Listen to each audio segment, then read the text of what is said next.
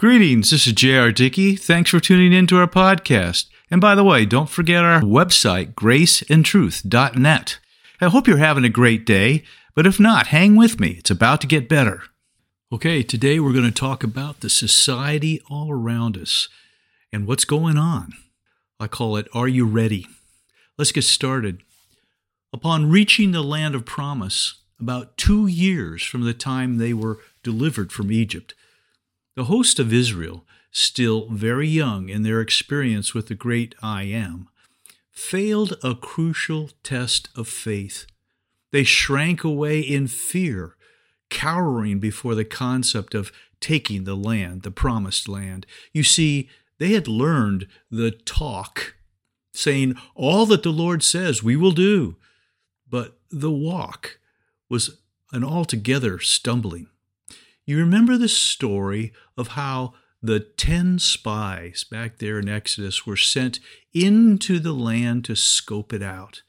But the report they came back with was one of catastrophic cowardice. Only Joshua and Caleb among them said, "We can do it." And so for the next 38 years, they wandered in a wilderness wasteland. It was a time in which the old died, and the new people that emerged were honed by the hard times, developed by the difficulties, and thus ready to run to the battle. Now, Moses couldn't lead them in. Moses, you see, as a symbol, represented the law. And for those of us who have wandered, you know the law only exposes the ugly nature of self. It took Joshua, the one whose name and leadership represented Jesus, to lead Israel out of that self-oriented wasteland symbolically, crossing the Jordan River on dry ground and into the conquest of the land promised by God to Abraham, Isaac, and Jacob, and the same is true today. The prophetic symbolism in this story is powerful. For the dead religion of today, having merged with the value system of the surrounding world at large, has fostered a generation of me-oriented wanderers, just like the Hebrews in the desert. It wasn't that long ago that Jesus people, the Jesus Revolution they called it, emerged from Egypt, so to speak, perhaps a generation or so. But they never truly took the land spiritually. Instead, they fostered a celebrity-oriented, lukewarm, compromised Christianity. I'll call it churchianity. What started out radically different died out, conforming to the pattern of the previous piety, and ultimately left Jesus outside. Many congregations are simply now social clubs designed and managed to entertain.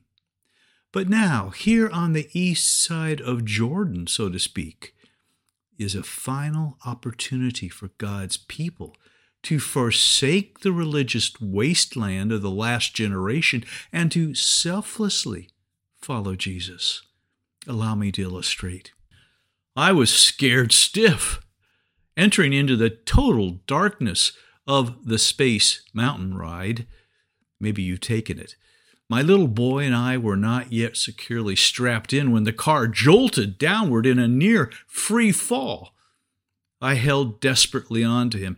He was crying because he sensed the danger, and I was really freaked because I couldn't see to fix his strap, and my own was way too loose as well. Every twist and turn in that darkness was without warning, and under other circumstances would have been fun. This, however, was sheer torture, and when it was finally over, we both were white as ghosts and worn out by the terror of the seemingly endless series of near-death experiences. So here's the lesson.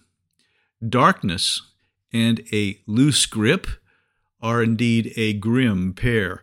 Unfortunately, that is indeed the state of the world and the church now in our times. Of course, a good deal of the world has always been in darkness, but even where the light of the gospel has for millennia transformed what were pagan societies into caring cultures, advancing in arts, sciences, law, and such, we witness every day more evidence of societal demise as people have turned away from the light. What the Bible prophetically terms as Babylon in the book of Revelation represents the worldwide congregation of the rebellious against God. And today, its leaders are introducing darkness into every nook and cranny of our societies. Personally, I'm convinced that they will continue to reject redemption. There's no saving the Babylonians, if you would, now. God is entirely justified in judging them, and as sure as the sun rises, that judgment is on its way. All around us, deception is the new norm. Evil is being promoted as good, and good as evil. Sexual perversion is not only tolerated, but extolled by the leaders of the nations, political, judicial, and otherwise. Murder is glorified in our entertainment. Moral conduct is routinely mocked in almost every venue, from schools to business to media. And our politicians are ripping off our societies and laughing that we were stupid enough to put them in the position to do so. Every media message is ultimately polluted. There's no saving Babylon now. Like the Titanic, it's sinking fast, and rearranging the deck chairs is absurd. Now, while there remain many people who will, I'll call it, abandon ship and still respond to the life of Christ's light, our societies as a whole are in the stench of rigor mortis. So what hope remains? What are we as believers to do? Do we stick our head in the sand and pretend everything will be all right? Definitely not. Definitely not. Christ said that the person whom he finds feeding his sheep, when he returns, will be blessed. He also said to hold fast to what we have. That is our faith in his grace. We must recognize the nature of the warfare to which we are called. It's spiritual, folks, not fleshly, and do the first works. We must be sure of our own salvation, and with regards to the world, live defiantly free from its entanglements. The true church has always been the community of the faithful to Christ. It has never been Catholic or Protestant, Baptist or Brethren, Calvary or Calvinist. There's one bride of Christ, period. These are the last days, and last days' lies are being aimed at the bride. The church cannot save anyone, folks. Anyone through politics or law or entertainment. The church cannot save anyone, period, frankly. Salvation comes when the church is engaged in lifting up the light of Christ, pointing people to the one who does save, Jesus Christ. Unfortunately, the world is swirling around and down the toilet path to hell. And sad to say, some of the contemporary church is in danger of going with it. The Lord's call is as emphatic as ever. Come out from among them and be separate. Separate from the world, its lies and lusts, its parades and passions, its call to self-gratification. One of the problems with the last days church, as explained by Jesus in Revelation chapter 3, is blindness. Absent the light of the Scripture and spiritual discernment, this Laodicean church has a false sense of needing nothing. It is entirely susceptible to deception.